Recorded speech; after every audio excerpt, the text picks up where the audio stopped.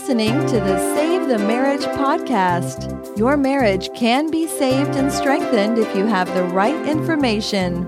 Join Dr. Lee Baucom as he explores ways for you to improve your relationship and your life, starting right now. Now, admittedly, there are lots of myths about marriage that kind of float around and get us into trouble. And so what I wanted to do today is talk about the one that I see coming up more than any other myth. And this is one myth that is particularly dangerous because it starts so early in a relationship.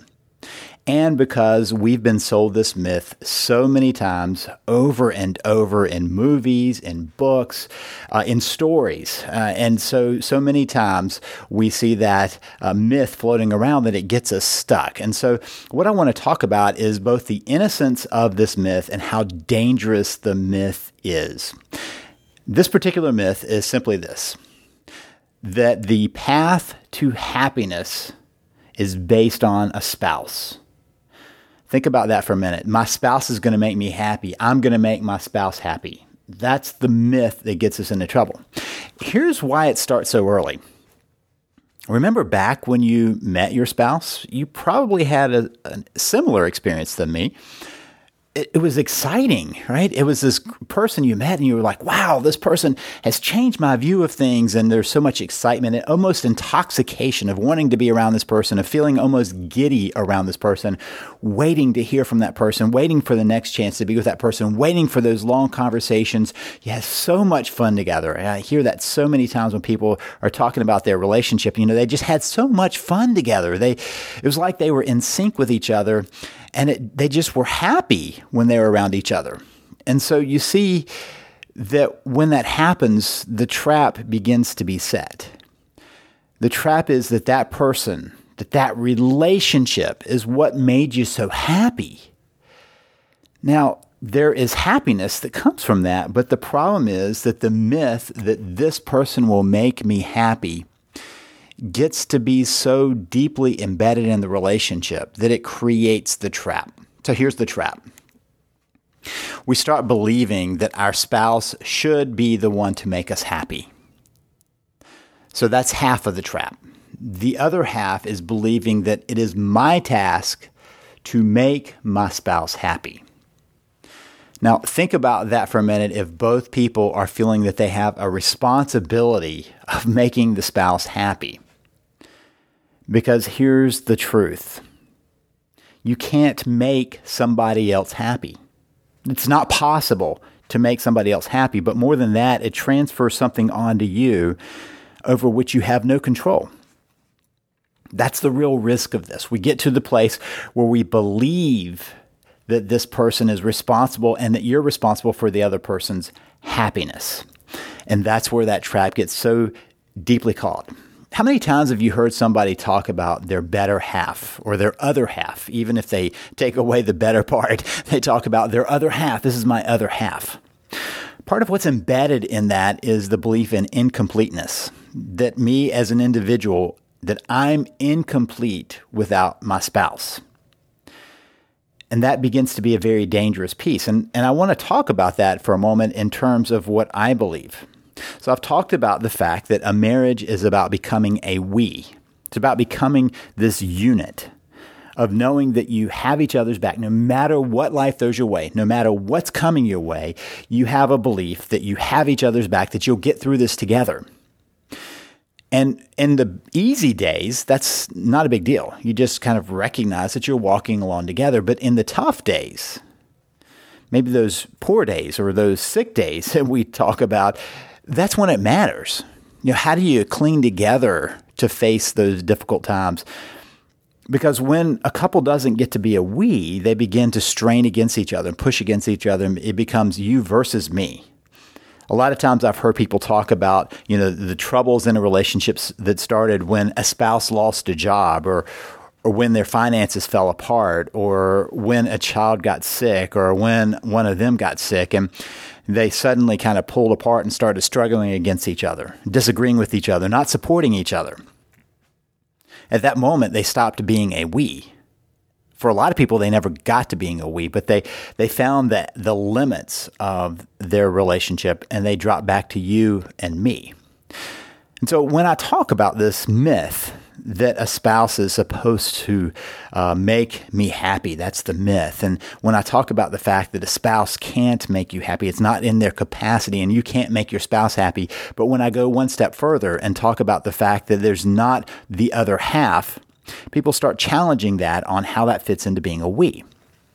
Well, as I've also talked about being a we, it's about two strong individuals bringing their best selves, their whole selves, to the relationship. Because see, being a we does not get rid of two individuals. Think for a minute about this metaphor. If you've got a really good sports team, it's not like one of them is giving up part of themselves. Each person on that team can be an outstanding athlete on their own, but they bring it together to be stronger together as a force of a team. They still haven't lost their own skills. They still haven't lost their capacity of being great players as individuals. They've just joined into another entity. And the same is true with this. And so when we talk about the other half, we sometimes indicate that there is something incomplete about us, that there's something missing that has to come from a spouse.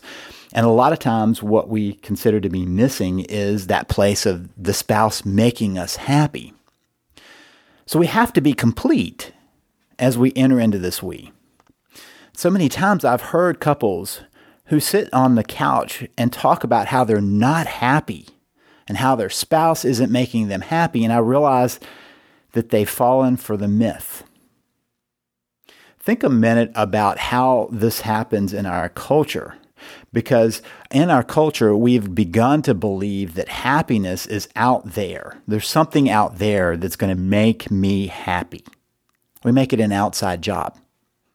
Happiness has always been an inside job. And whenever we transfer it out there, we get stuck. In fact, I'm not particularly fond of the word happy. I don't even think that's the goal of life. Happy shares the root word with happen.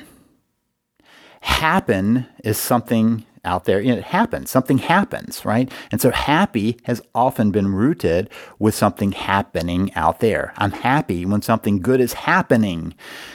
I'm happy when somebody is doing something that's happening to me. And those are the places where this trap is particularly dangerous. We start believing that our spouse has to do something to happen to us for us to be happy, or we have to do something or happen for our spouse to be happy, rather than seeing that this is an internal state. Happiness has always been an internal state, and when we fall in the trap, we're in trouble. Responsibility and capacity are important things to understand. So let's say that you feel the pressure to make your spouse happy. My quick question is, how are you going to do that? Because at some point, that leads to you always trying to perform. To do the right thing, to say the right thing, to somehow bring something into your spouse to make them happy. And that's not within your capacity. It's never been within your capacity. You've just come to believe it. And vice versa. If you try to make your spouse make you happy, you end up slipping into control because of the difference between responsibility and capacity. Each person is responsible for their own happiness. Each person is responsible for figuring out and taking action that brings happiness to them. And sometimes the taking action is much more internal than external. Nothing out there has to change for the happiness to come, but there has to be an internal reorientation. Now, let me be very clear. You can make a spouse unhappy. You can make a person miserable, but you can never make them happy. You can make them miserable by doing unkind things, by taking advantage of them, by shifting responsibility to them that they don't have. Whenever we take the responsibility of satisfaction and happiness and shift it to somebody else, we've given them the responsibility without the capacity. The capacity for happiness comes within the individual. It's for us, each of us as individuals, to figure out how we become happy, how we find that state of happiness. And again, I'm cautious with that word, but satisfaction and joy, contentment, all of those pieces, how do we do that? How do we find it within ourselves, for ourselves? when we line up our responsibility and our capacity, we're in good shape. So if I recognize that I am responsible to discover that place, to find the capacity for satisfaction and happiness, everything's good. I'm working to bring that into my own life. But whenever I shift responsibility, when the capacity stays with me, I'm in trouble. So if my spouse wants me to make them happy, that shifts the responsibility to me when they have the capacity and I don't. So you can make a spouse unhappy, but you can never make a spouse happy. That's up to each person. How do you make a spouse unhappy? Usually by shifting responsibility onto a spouse when they don't have the capacity of trying to get something from them that they're not capable of. And a lot of times when people are unhappy, they take it out on others because they want that other person to take on responsibility. And you see the trap. So when we're not happy, it places more pressure on the relationship and on a spouse. And yet they have no capacity to change that. When a spouse is unhappy and they shift a responsibility onto a spouse, the spouse has no capacity to change it. So we need to make a switch. And there are actually two switches. The first one is to recognize that I am responsible for my happiness. That each of us as individuals have to accept that we as individuals are responsible for our own happiness. We recognize that that happiness is internal. It's an orientation to the world around us. If we're waiting for something to finally do it, the next job, the next promotion, the next whatever, it's always going to be a next. There's never going to be enough. Whenever we're looking for the next thing to bring us happiness, it'll never arrive. There's always another layer to it, which means that not only is it internal, it's also attitudinal. Lots of times people get stuck in the place of going, I can't have what I want. I don't have what I want. I can't get there. I won't be able to make it. Rather than shifting to say, I have enough. Where I am is an okay place to begin. Where I am is fine to find the happiness. I can change to I will get through this, right? I will move through life and I will find my happiness. Remember that the core piece of happiness is often in choosing between looking at things as having a lack or looking at things from a place of gratitude and abundance. That's an internal shift. We can always look around and say, there's not enough. Whatever it is, there's not enough. Or we can say, I've got enough. I've got enough for where I am to move through this day. And if not, to join with our spouse and say, let's walk through this together. So the first switch is I am responsible for my happiness. Now, let me be clear about this. This is not an excuse to go looking for some other relationship out there. To say, okay, I'm going to be responsible for my happiness, so I'm going to go find someone else. Notice that all that does is shift the responsibility for the happiness to that next person. You see, many times people have justified affairs and outside relationships by saying, I was trying to find somebody. I was taking responsibility for my happiness to find somebody that would bring me my happiness. In other words, I've transferred the responsibility from my spouse to somebody else rather than from my spouse to myself. So we each are responsible for our own happiness. The second switch is to recognize that your spouse is responsible for their happiness. To be able to say, my spouse is the one that's responsible. That's the second shift, because then you don't have to focus on what can I do to make my spouse happy. Many times as I watch people trying to save their relationship or just be involved in a relationship, they spend an inordinate amount of energy trying to make a spouse happy. As they do that, the criteria that will make them happy keeps going up. Whether it's spoken from a spouse or assumed by the individual, it keeps getting steeper and steeper. So you do something and that didn't quite work. So you do something else and that didn't quite work. So you do something else and you keep adding on and on and on, trying to find that magic formula that's going to finally make that person happy, and yet it doesn't exist. Or you can drop back and recognize that the role in a marriage is about connection. There are actually 3 pieces that I talk about that I think are the rotational points for any relationship. One is connecting with a spouse. That's how you help to heal a relationship, but that's also how you manage a relationship, connecting with a spouse. The second one is changing yourself, finding ways of growing. And that doesn't change even after you've restored a relationship. You keep growing and changing. Changing yourself is a lifetime piece of growth. Creating a new path is always finding those new places to step into. Notice the same formula that saves a relationship is the formula that keeps a relationship moving forward. None of that was ever about making a spouse happy, though.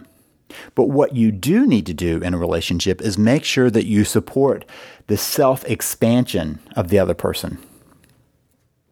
Notice that changing yourself, that's about self-expansion, becoming more and more of the best person you can be. Whether it's self-growth or self-improvement or just self-exploration, finding new things, trying out new things, learning new things about the world.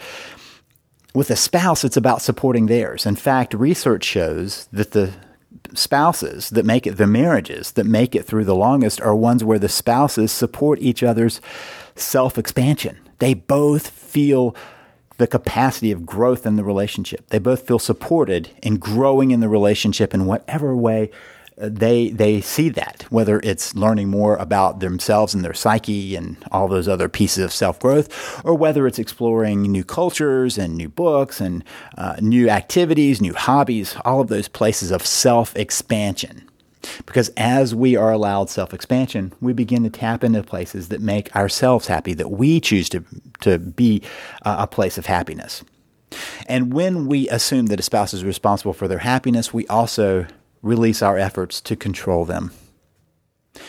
Many times I've watched the destruction that happens when a spouse is unhappy and the somersaults that a spouse does to try to make them happy. It's not within their capacity, but they've assumed responsibility, and when they've stepped into responsibility, they've also taken over the place of control. Whenever control comes in, it begins to break down the partnership. Partners don't control each other. They walk together. There is an equality to that, a connection with that that's so important that is not in the process of control.